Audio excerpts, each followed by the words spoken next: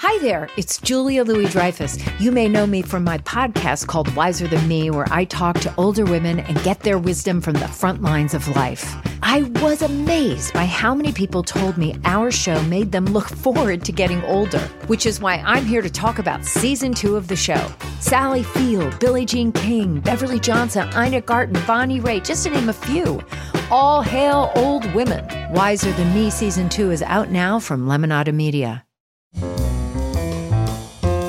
This is Merriam-Webster's Word of the Day podcast for Friday, October 1st.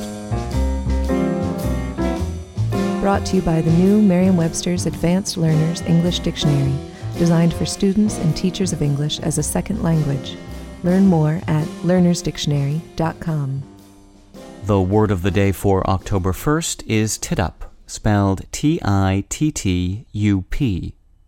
Tittup is a verb that means to move in a lively manner, often with an exaggerated or affected action. Here's the word used in a sentence. As the curtain rises, the play's main characters tittup to and fro across the stage. The word tittup has been used as a noun naming an imitation of the sound of horses' hooves moving at a pace between a canter and a gallop since as early as 1703. The rhythmic sound of such movement was infectious enough to lead people to apply the word to other bouncy gaits and to lively or restless behavior in general. Tittup was first used as a verb in 1785.